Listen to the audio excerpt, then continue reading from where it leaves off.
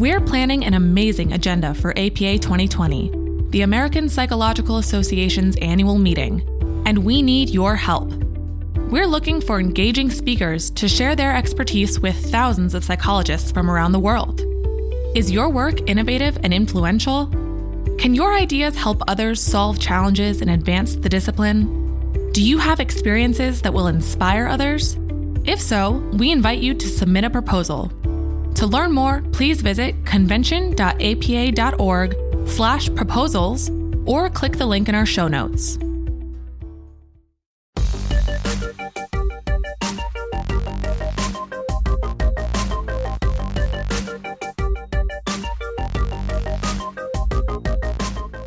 A fleeting change in someone's face or body language can signal a lot of different emotions.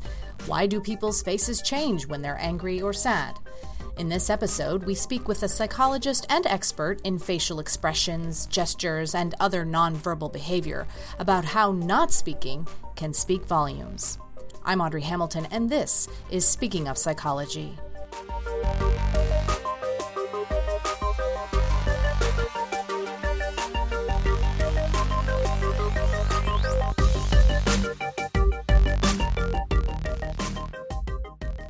David Matsumoto is a professor of psychology and director of the Culture and Emotion Research Laboratory at San Francisco State University. An expert on facial expressions, nonverbal behavior, and deception, he is director of HumanTel, a company that conducts research and training for organizations such as the Transportation Security Administration, the FBI, and the U.S. Marshals Service. Welcome, Dr. Matsumoto. Thank you for having me. We are probably all familiar with the universal facial expressions of our emotions, anger, joy, sadness, those are some of them. Can you give examples of some of the less obvious facial expressions? I think you call them micro expressions, where someone is maybe attempting to conceal his or her emotions. These are much harder to detect. Is that right? Micro expressions are unconscious, extremely quick, sometimes full-face expressions of an emotion, and sometimes they're partial and very subtle expressions of emotion. But because they're extremely quick and because they're unconscious, when they occur oftentimes less than half a second, sometimes as fast as 1/10 of a second, or even 1/15 of a second. Most people don't even see them, and some people do see them, but they don't know what they're seeing. They see something that has changed on the face, but they don't know exactly what it was that was changed. It's fleeting. It's like a fleeting. It's very fleeting. But if you take a freeze frame on it on a video, you'll see that a lot of times there's a big facial expression that is very clear about what the person's mental state is. It all sounds very interesting, but how is this useful in the real world? You work with numerous organizations, like I mentioned, the FBI, the TSA, to help train interrogators and business people in the skill of reading people. Tell us about your applied work and training programs. Well, learning to read microexpressions and nonverbal behaviors in general can be very valuable for anyone whose job it is to understand other people's true feelings, their thoughts, their motivations, their personalities, or their intentions.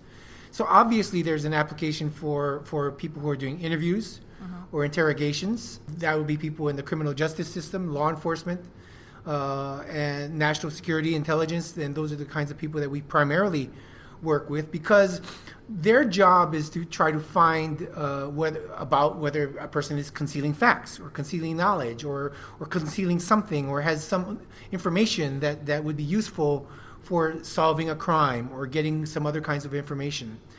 And so when one wants to be able to do that, it's very useful to be able to read these microexpressions. But again, the application is very clear for anybody whose job it is to be able to get that kind of additional insight, what I call data superiority for the individual who's observing others. So it could be for salespeople. It could be for the legal profession. It could be for healthcare professionals or psychotherapists, medical doctors, anybody, salesperson, I think I mentioned salesperson, anybody whose job it is to gain some additional insight about the person that you're talking with so that you can leverage that information for a particular outcome. I imagine these skills are particularly important in intercultural exchanges. Are facial expressions and gestures different in other cultures? And can you give us some examples? Well, facial expressions of emotion are universal in the sense that everybody around the world, regardless of race, culture, nationality, sex, gender, etc., and whatever the demographic variable is, we all show the same facial muscle expressions on our faces when we have the same emotions. Now, of course, the question is, context will moderate all of that, and what kinds of things bring about different emotions in different cultures. So there are cultural differences and large individual differences in when people express emotions and how they express them when they feel their emotions. But if there's no reason to change anything when people are feeling extremely strong emotions and they can express it freely, they will express those emotions on their faces in exactly the same ways. Gestures are very different. And there are very many different types of gestures. And so the two types of gestures that we generally work with are called speech illustrators and emblems. Speech illustrators are these gestures that accompany speech, that when you see a person using their hands when they're talking to illustrate a point, they're like animation. They're like how we use our voice. They're functionally universal in the sense that everybody around the world uses hand gestures as speech illustrators, but people around the world differ in the amount that they do them and in the form. So if you can picture people waving around, some people in some cultures wave around their hands in a certain way. Some people point when they talk. Some people are doing various different types of things with their hands when they talk. So the form in which the illustrators occur are different, but the function is the same across different cultures. Emblems is another type of gesture. These are generally culturally specific. These are gestures that refer to specific words or phrases. So if you can imagine, the listeners can imagine the thumbs up, which has a meaning around the world, which is like okay or good. These things are culture specific. So every culture, just as every culture has a verbal vocabulary, different verbal vocabulary, every culture creates a vocabulary of emblematic gestures that correspond to certain types of phrases that they think are important to have in a gesture. So those are very culture specific. Now, what's really interesting about that is that some of our most recent research published a couple of years ago has shown that some gestures are beginning to be universally recognized around the world, like head nods for yes and head shakes for no. Well, of course, there's places around the world that still do them in different ways, but they are increasingly being recognized universally around the world, probably because of a lot of shared mass media, because of the internet or movies and things like that. So in summary, with nonverbal behaviors, there's some aspects of it that are very universal and some aspects of them that are culture specific. Some of your research has involved the study of blind athletes. I thought this was interesting. Can you tell us how that research has furthered your understanding of human emotions? Yeah, well, to tell you the truth, one of the pervasive questions about facial expressions of emotion in the past has been whether they're universal or not. And I think there's very conclusive evidence about the universality of facial expressions of emotion. Then the next question becomes, where do they come from? Because it could be that we are all born with some kind of innate skill that is an evolutionarily based kind of adaptation that we share with non-human primates and other animals. Or it could be that humans have just all around the world learn it, regardless of where they are from the time that they're infants. So it could be something that is learned or something that is biologically innate. Now, studying blind individuals, and especially congenitally blind individuals, is a particularly great thing to do to address this particular research question, because when you study blind individuals and you study their expressions, you know that as long as they were congenitally blind, there was no way that they could possibly learn to see those expressions and put them on their faces from birth, because they've been blind from birth. Right. And so when you study a population like that, it helps you address a certain research question. And so in the studies that we've done, we've actually studied the spontaneous facial expressions of blind individuals from around the world, from many different cultures. And we showed that in the same emotionally evocative situations, that blind individuals produce on their faces exactly the same facial muscle configurations for the same emotions as sighted individuals do. And again, because these are individuals who are blind from birth, there's no way that they could have possibly learned to do that by seeing others do it. And so it leads me to think, and many others, to believe that the ability to have facial expressions of emotion is something that we are is biologically innate and that we're all born with. I've done judo for 48 years of my life here, and I've been fortunate enough to be part of our Olympic movement in judo. I was the Olympic coach for the 1996 and 2000 Olympic Games for the United States. We studied the expressions of the athletes in the regular Olympic Games. So these are all sighted individuals, and we studied their expressions right at the moment they won or lost the medal match. Okay.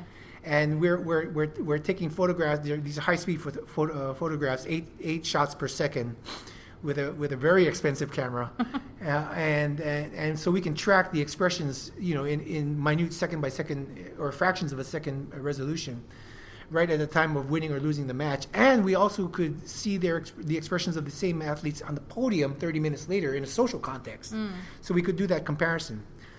2 weeks after that, the Olympic Games, what happens in every Olympics is the Paralympics rolls into town using exactly the same venue.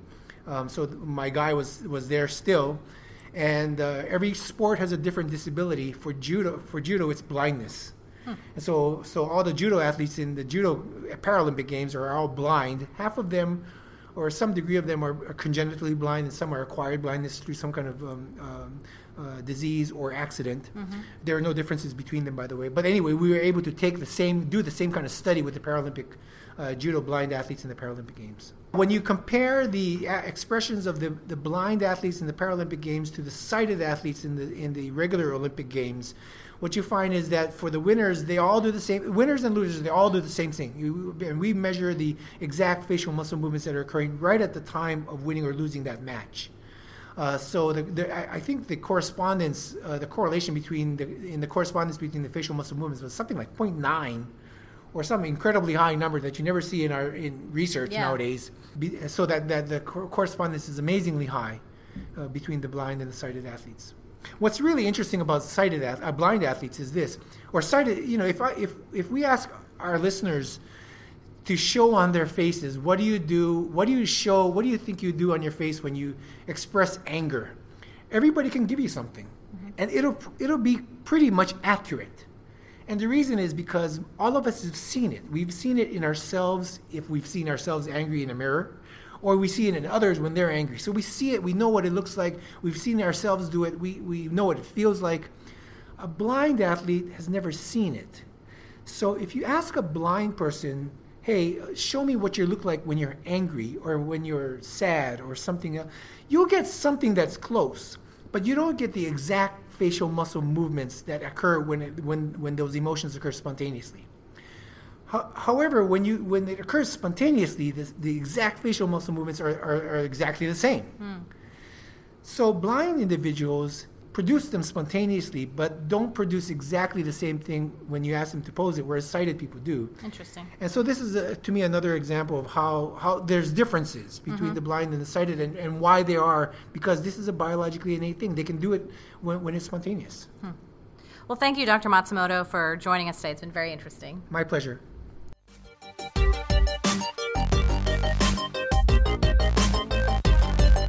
For more information on Dr. Matsumoto's work and to hear more episodes, please go to our website at speakingofpsychology.org. With the American Psychological Association's Speaking of Psychology, I'm Audrey Hamilton.